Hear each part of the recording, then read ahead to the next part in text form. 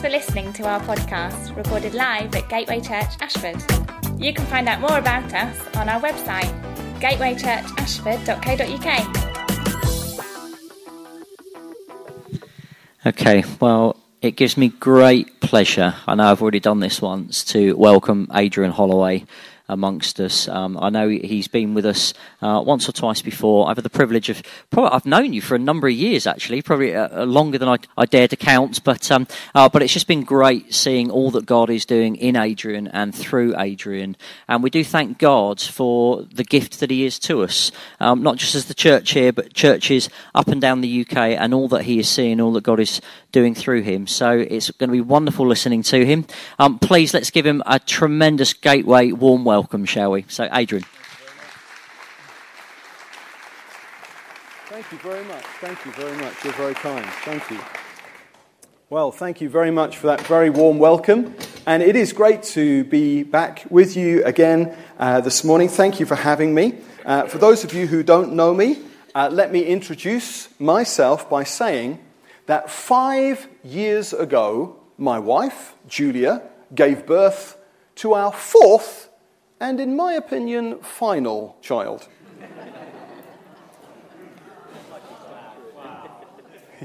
Like her dad, yeah. She's called Emma. She does actually have legs. It's just that you can't see them in this particular photo. I don't know why that is. But anyway, I have one wife and 4 daughters. And so just to help us get to know each other, and also just for a bit of a laugh, I thought I'd tell you how I first got together with Julia, who is now my wife, 18 years ago. Now, there was a group of 20 of us, friends at the time, who went ice skating. Now, I really liked Julia, but I was absolutely convinced that she would not like me, for one very good reason. I thought that she was too good-looking for me. Thank you for that R. This was a fact that was confirmed to me by all of my friends. But I was nevertheless one of the 4 nominated drivers for the trip to the Ice Dome, 20 people, 4 cars. And not only did Julia get into my car, my marine blue Ford Sierra, 2-litre, but she actually sat in the passenger seat next to me. But at the time I thought, well, she just wants to go ice skating. I thought nothing of that. Ladies and gentlemen, when it comes to ice skating, I have a problem. In that although I can ice skate quite fast, I can't change direction or stop. So all I can do is race across the ice, slam into the boards, turn around, race across the ice, slam into the boards. So I spend most of the afternoon face down on the ice. The first time I fall over, I catch Julia out the corner of my eye laughing at me. But the second time I fall over, she comes over to help me up. Ooh! What does that mean? Well, at the time, I thought she just feels sorry for me. Anyway, at the end of the day, we all go back to somebody's house to watch a video. And Julia is the last of the 20 people to enter the room. And not only does she come to sit on my side of the room, but she actually chose to sit on the carpet right next to the chair that I was sitting in. In fact, looking back, I probably should have offered her my chair. But that was the moment I thought, oh, maybe the seemingly impossible dream that Julia Brown would like me is coming true. And I have to tell you, that was an electric feeling. And you know, I've only ever had that same electric feeling on one other occasion in my life. And that was on the day when I began a relationship with God. And I want to encourage you, if you're not sure that you've got that relationship, if you want to know the security and power of God in your life, then I'd love to give you an easy opportunity to begin that relationship afresh this morning. So if you don't know for sure that if, perish the thought, you were to die tonight, if you don't know for sure that you go to heaven, you'd say, well, I hope so. Well, the good news is this morning you can know so. Because even though none of us are good enough, Jesus Christ is good enough. And if we put our trust in him, he is good enough and he does all the work. You can know for sure today. And at the end of this message, what I'd love to do is just to offer a prayer for you. I'll invite the band to come back and we'll sing a song. Then I'll pray a brief prayer. Then I'll say, hey, if you want to make that prayer your prayer, then I'll ask you just to raise your hand. You're saying yes to Christ this morning. And then if you have raised your hand, wherever you're seated, I'll ask you just to come and stand here at the front so that we can pray for you, we can encourage you, and we can give you the best help in terms of encouraging you in the next step going forward. Okay, well, first this morning, folks, I wonder if we could get into our subject by me telling you about an amusing thing that happened at our wedding anniversary meal. This is a romantic occasion. Myself and my wife were in this Italian restaurant, and the evening was going really well, candlelit dinner. So well that I actually plucked up the courage to ask my wife Julia a question that I had never, ever asked her before. I asked her, why did you marry me? Yeah. And she said, well, she said, I could see that you needed help. Incredulous. I said, what do you mean? She said, you weren't normal. She said, you needed sorting out. And she wasn't kidding, because for the 3 years before I married Julia, I only ate tinned meat. Yeah. I had 4 tins that I used to rotate. Sainsbury's chili con carne, Sainsbury's chicken madras, Sainsbury's chicken korma, and in my opinion, the prince of Sainsbury's tin meat range, chicken supreme. In fact, Julia looked me in the eye once and she said, I know dogs that have got a more varied diet than you. But before I was married, I couldn't see the point of cooking something, for myself. And some people feel that way about life. They can't see a point.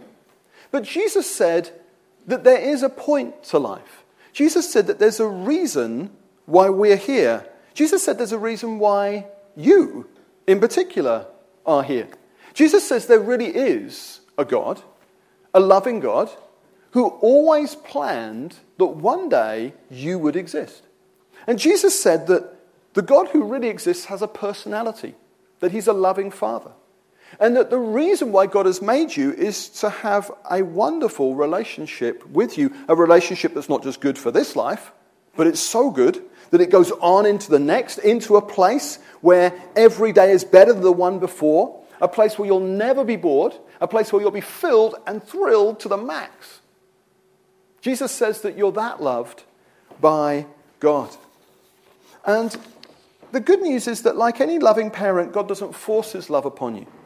This loving God gives you freedom of choice. So when there is an opportunity to respond at the end, and the band come back, there's a song, and I'll say, if you want to make that prayer your prayer, just raise your hand right now. You don't have to.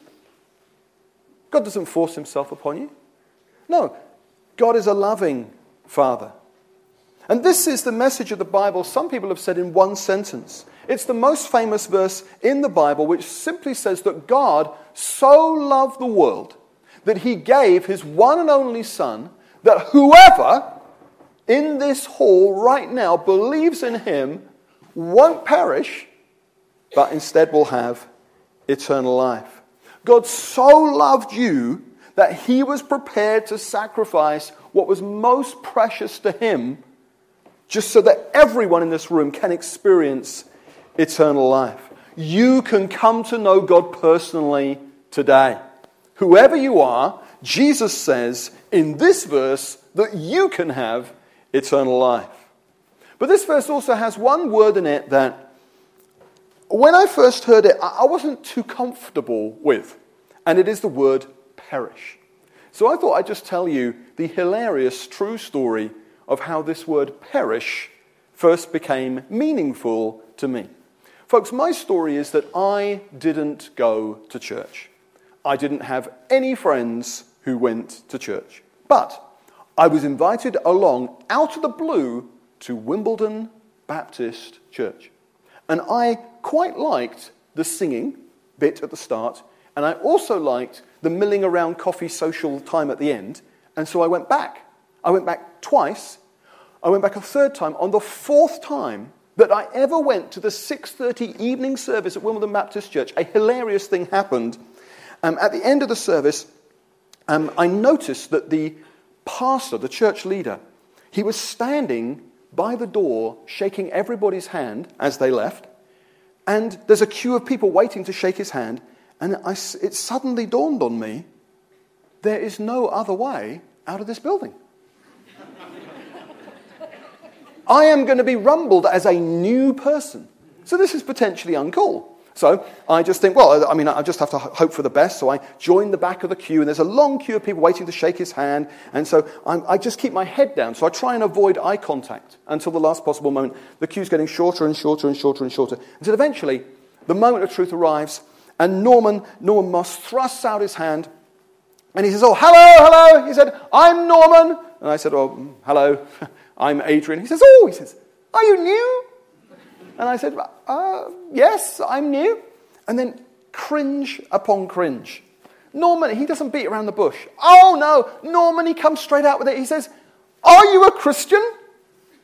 Now, the frustrating thing about Norman's deceptively simple question, are you a Christian, is that if somebody had stopped me in the high street, with a clipboard and a pen 4 weeks before, and if they said, oh, hello, we're just doing an Ipsos Mori poll, we're just asking members of the public at random this morning, are you a Christian? 4 weeks before, I could have said yes. I could have said, yes, I'm a Christian. I'm a Christian because, I don't know, why am I a Christian? I'm a Christian because I believe in God, for one thing, I would have said. And secondly, I'm a Christian because I've never done anything really bad. I've never killed anyone.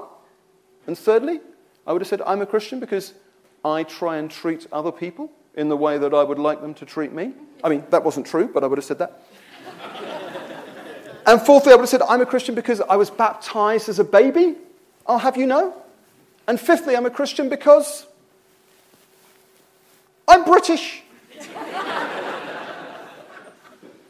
But in the 4 short weeks that I had been attending Wimbledon Baptist Church, I had come to realize that there is more to being a Christian than being British and not killing people. And so, when Norman asked me the question, are you a Christian? In a foolish moment of honesty, I answered, I don't know. This is like a red rag to a bull.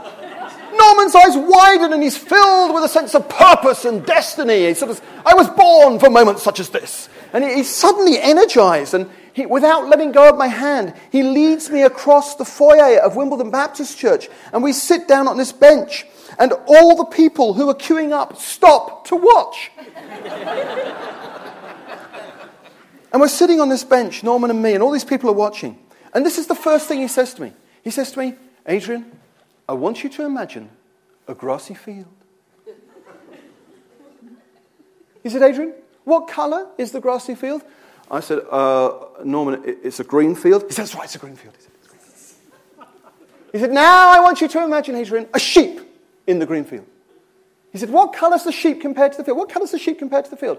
I said, Norman, it's a white sheep. He says, that's right, it's a white sheep in the green field. It's a white sheep in the green field. He says, now, Adrian, I want you to imagine the white sheep in the green field, and then it snows.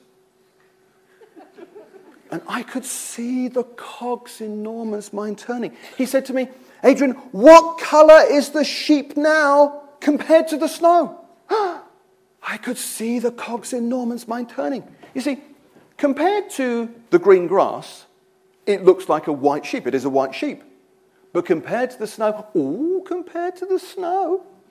sheep doesn't look so white anymore. No, compared to the snow, sheep now looks dirty white, cream, off-white, something other than completely white. And if I said so, Norman would then be able to say, in the same way. He'd be able to say, in the same way. He'd be able to say, you probably feel, Adrian, that when you compare yourself to murderers and people who do terrible things, you probably feel, Adrian, that you look pretty white and pure and holy when you compare yourself to murderers. But he'd then be able to say, when, Adrian, you compare yourself to God, who is as morally pure as the driven snow, he'd be able to say, you surely must realize that compared to God, you're dirty white, you're cream, you're off-white, you're something other than completely white.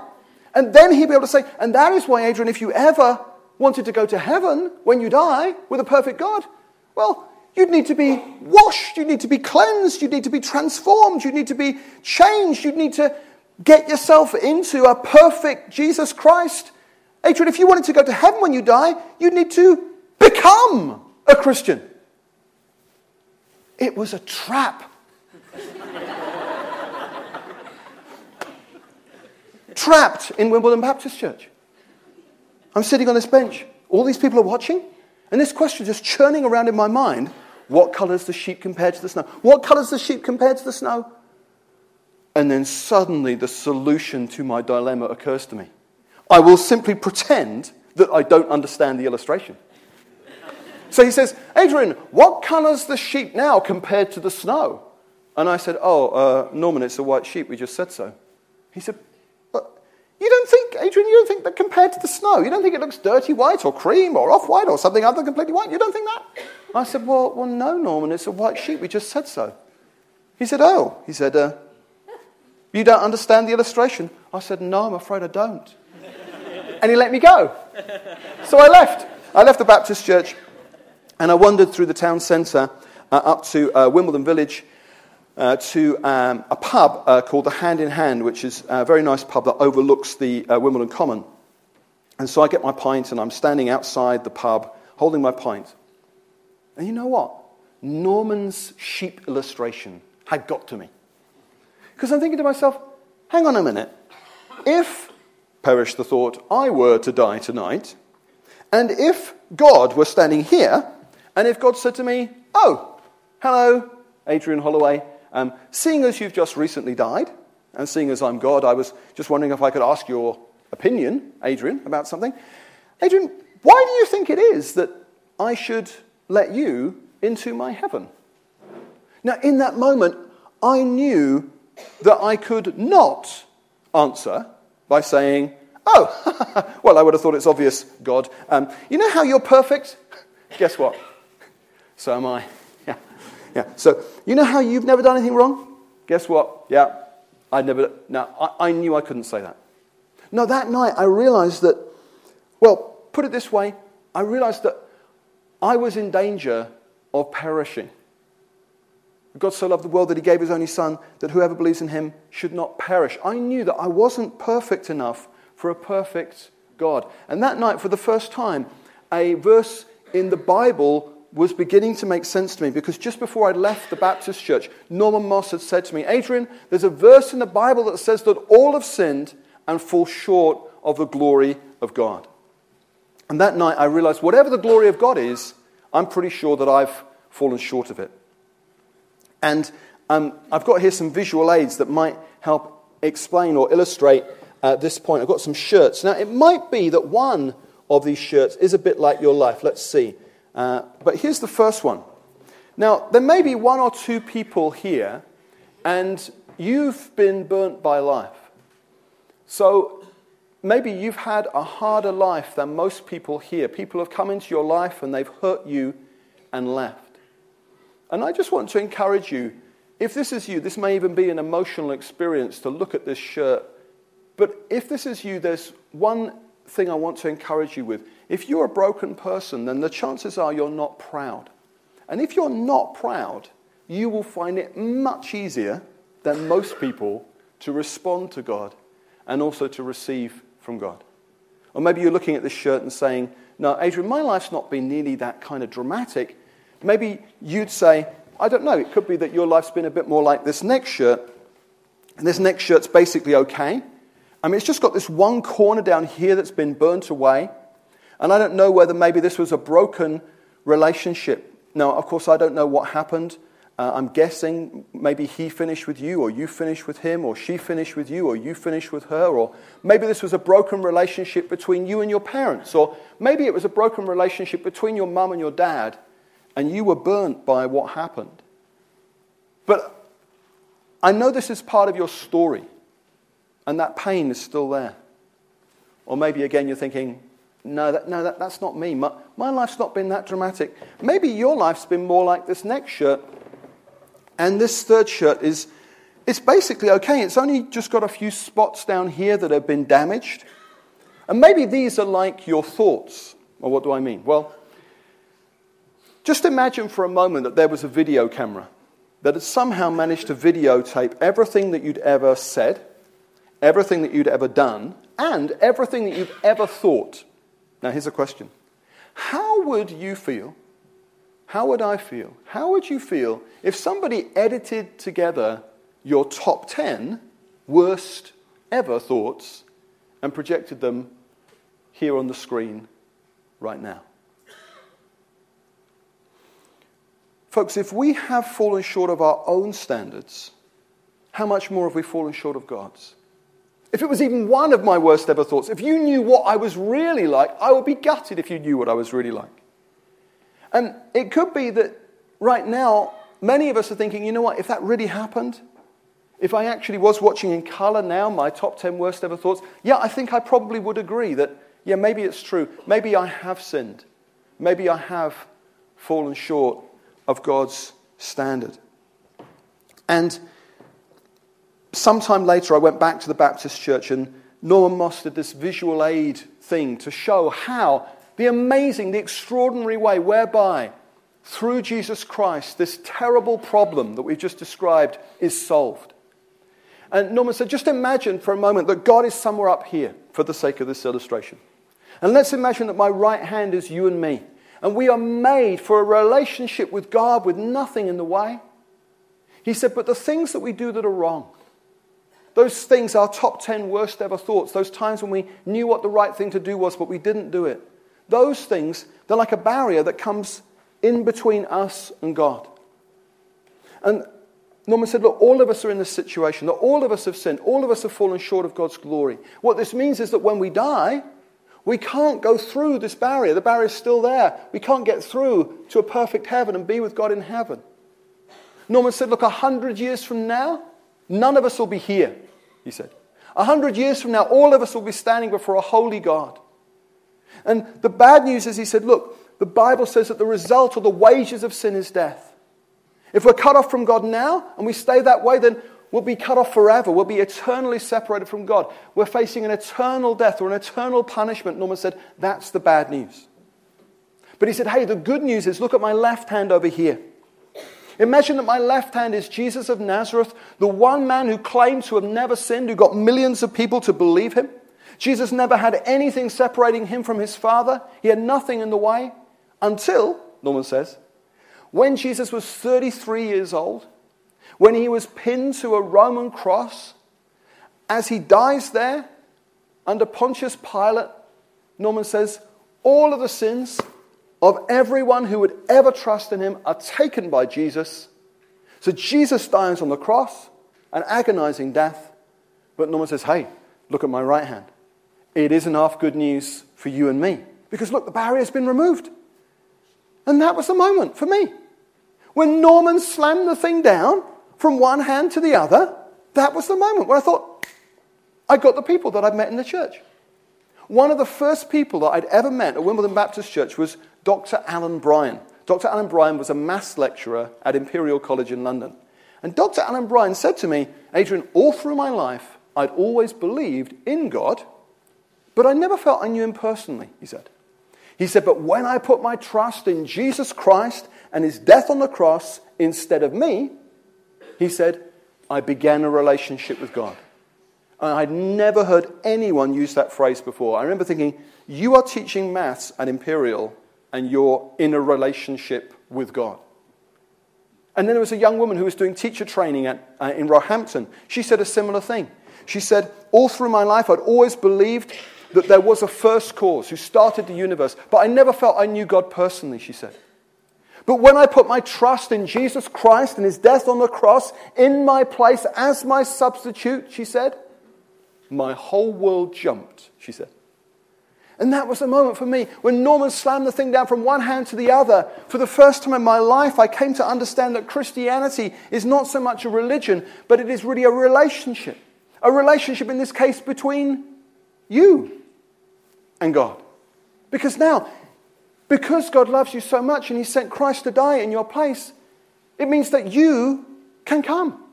It means that God so loved you.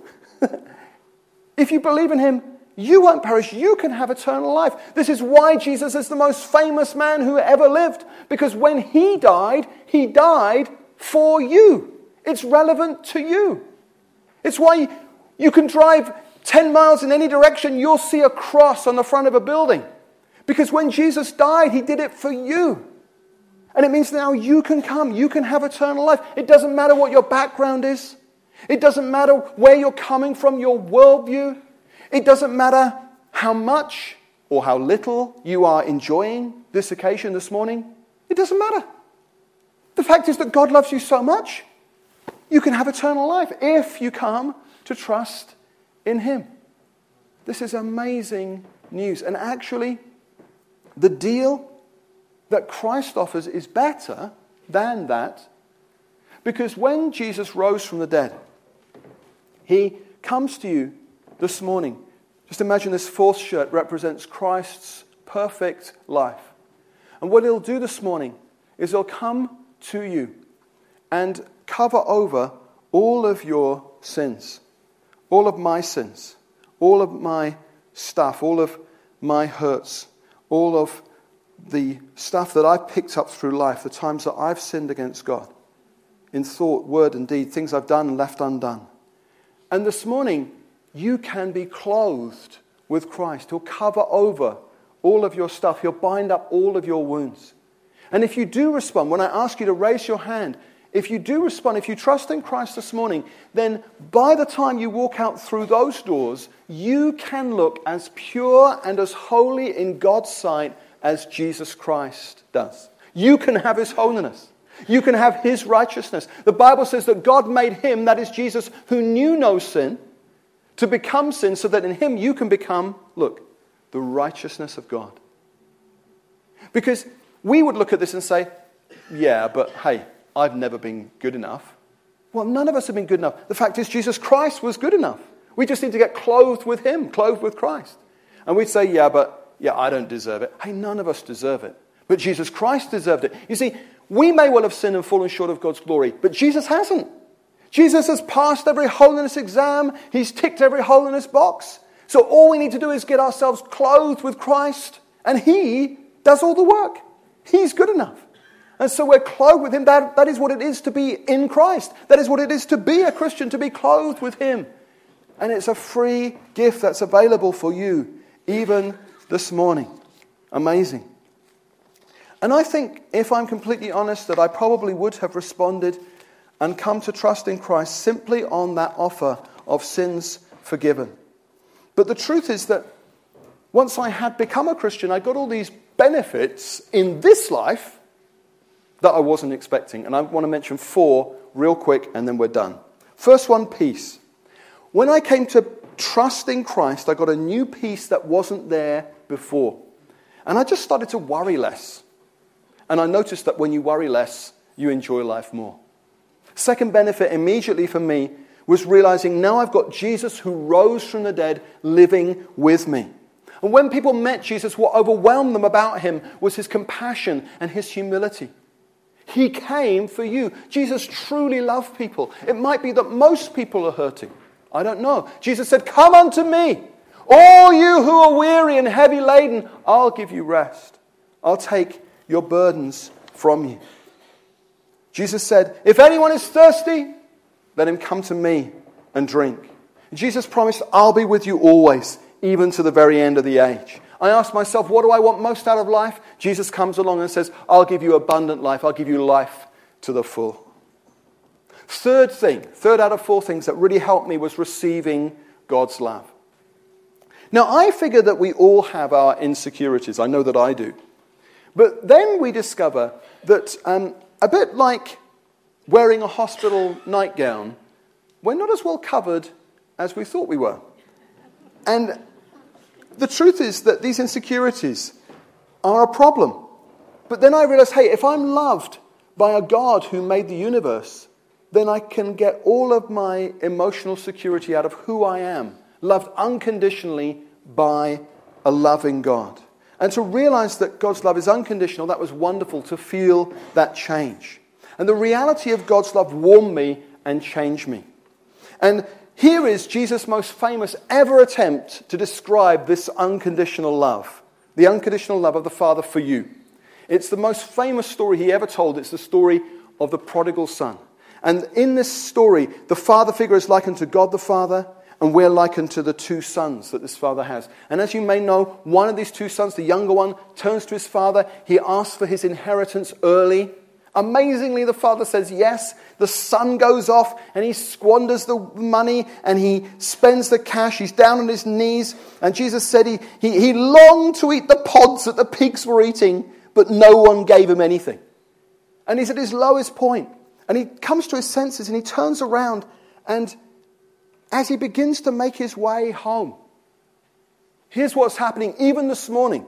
As I'm talking in this room and you're listening, the father is scanning the horizon thinking, this might just be the day when my boy comes home. This might just be the day when my daughter comes home. And he's looking for you. And when he sees you coming, the prodigal son turns around. As he sees you coming this morning, the father runs. This is what Jesus says. I don't know how you picture God in your mind, if you picture God at all. Here's how Jesus of Nazareth pictured God, a father who runs to you.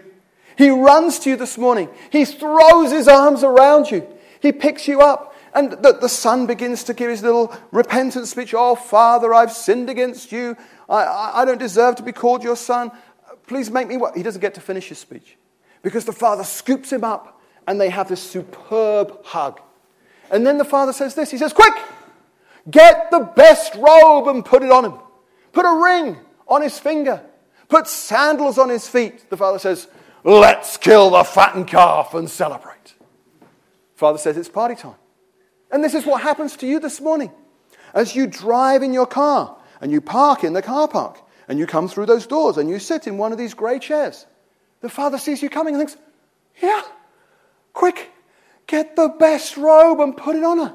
Put a ring on her finger. Put sandals on her feet. Let's kill the fattened calf and celebrate. God celebrates your life. Amazing.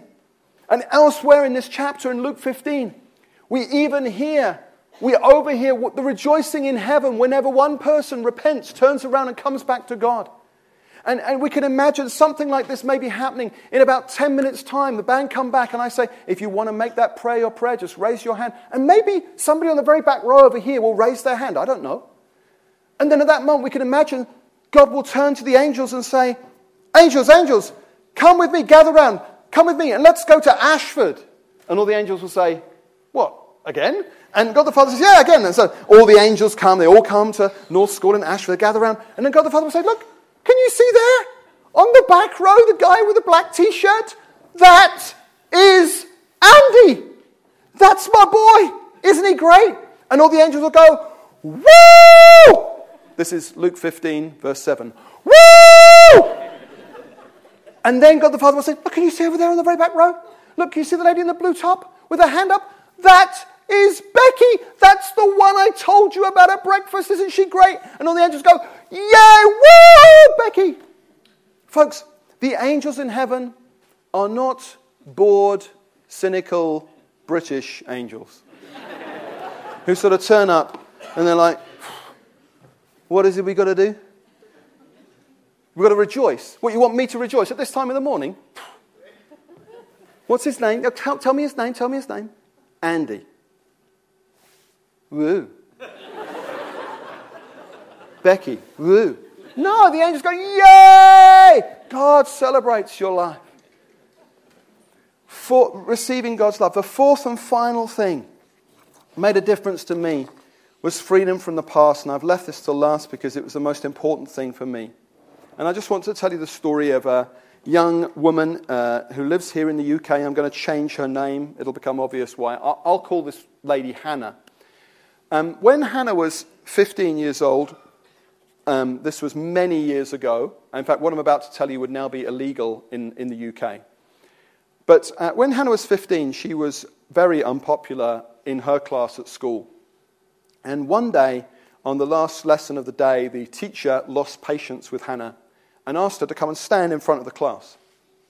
Then the teacher offered the chalk to any pupil who wanted to come and write on the blackboard what they thought of Hannah. And one by one, slowly, all 29 came, and they wrote various nasty, abusive, horrible names on the board. And then once they'd all written something, the bell went, all the pupils stood up and walked out, and the teacher stood up, the teacher walked out, and Hannah was left alone in the classroom, and for the first time she turned around to look at the board. And she looked at these 29 nasty, horrible, abusive names, and she took, if you like, a mental picture of those words. Many years later, Hannah went to see a counselor. And it just so happened this counselor was a Christian. And the Christian counselor said, Hannah, what I'd like to do today is I'd like to try and show you who Jesus is and what he was doing when he died on the cross. Picture Jesus, Hannah, as a young man. You're there in that classroom. You're looking at that board with all those horrible, nasty names. Picture Jesus as a young man who walks in and he's holding not a wooden crossbeam, which is what he did hold as he went to the place of crucifixion. He had a crossbeam over his shoulders. But picture him instead holding a wooden board rubber. The counselor said, Hannah, Jesus is a man who wipes out every single one of those 29 horrible, nasty, abusive names. And then Jesus is a young man who picks up the chalk and having squirted the board and cleansed it of every single bit, every single trace of those horrible, nasty names, he picks up the chalk and then picture Jesus as a young man who writes on the board who you will be, Hannah, if you trust in Christ, if you're in Christ. That you will be accepted, that you'll be adopted, that you'll be affirmed, that you'll be loved, that you'll be a daughter of God. And you know what happened next? Hannah and the counselor, they got in the car and they drove to the school. And Hannah found the same classroom where it happened. And she sat in the seat that was in the same sort of place where she used to sit. Now, of course, when they got there, it wasn't blackboard and chalk. It was all high-tech whiteboard and computers. But they managed to get the system to work. And they got those new, beautiful names up on the board. And Hannah was able to stand there and look and see that if she trusted in Christ, that she'd be accepted, that she'd be adopted, that she'd be loved, that she'd be affirmed, that she'd be a daughter of God. And that day, Hannah said yes to Christ. And she got a new confidence and freedom from the past. Hannah wrote her name into this verse that day. That God so loved Hannah that he gave his only son, that if Hannah would believe in him, Hannah won't perish, no, Hannah will have eternal life. You can write your name into this verse this morning. And all of these changes make not just for a happy life, not just for a joyful life, but it makes for an eternal life with heaven to come. So I started this morning by saying that I had 4 daughters. God had one son, but loved you so much that he gave up his one son just so that you could have this opportunity to come to know him and enjoy him forever. So I'm asking you finally, do you want the forgiveness that Christ offers? Because you can leave this place looking as pure and as holy. In God's sight, you look as pure and as holy as Jesus Christ does. That's what's on offer right now. You can have his righteousness. You can have his holiness. You can have his right standing with God. He'll bind up all your wounds. Whatever's happened to you in life, he'll cover it over. So right now, you can come to Christ. Christ who says, I am the way and the truth and the life. Christ who says, I'm the resurrection and the life. If anyone live and believe in me, he'll live even if he dies. Christ who stood up in front of the human race and literally said, I am the light of the world. You can come to him. And you can come to him right now. And if you do come to him, even as you put your hand up and respond this morning, right now no one's expecting a man to suddenly burst in through those doors and run up to you and give you a massive hug. But if you respond to him this morning, God the Father runs to you, throws his arms around you, and you can be embraced back in the arms of your loving heavenly Father. Maybe Rachel and the band can come and join me. And as the band come forward, you can write your name into this verse. Let me just read it again, and this time I'll put my name in there. And just as I say my name, I don't want to embarrass you. You needn't say anything out loud, but you might like to think your name. I'll say my name. You can think yours. The first time I ever did this, it felt really weird. But this is what it means, that God so loved Adrian Holloway, just think your name, that he gave his one and only son, that if Adrian Holloway, just think your name, should believe in him, Adrian Holloway won't perish. No, Adrian Holloway will have eternal life. You can come to know him today. You can have this new life. The Bible says he'll never leave you or forsake you, a God who loves you that much. We're going to stand and sing now by way of response. As soon as this song ends, I'm going to come back. I'm going to pray a really short prayer, a prayer that says yes to God. And then I'm going to say, if you want to make that prayer your prayer, I'm going to ask you to raise your hand. And if you have raised your hand, I'll ask you to come and stand at the front. But let's stand now together, shall we? Let's stand together. Rachel's going to lead us. And let's sing, and then we'll pray.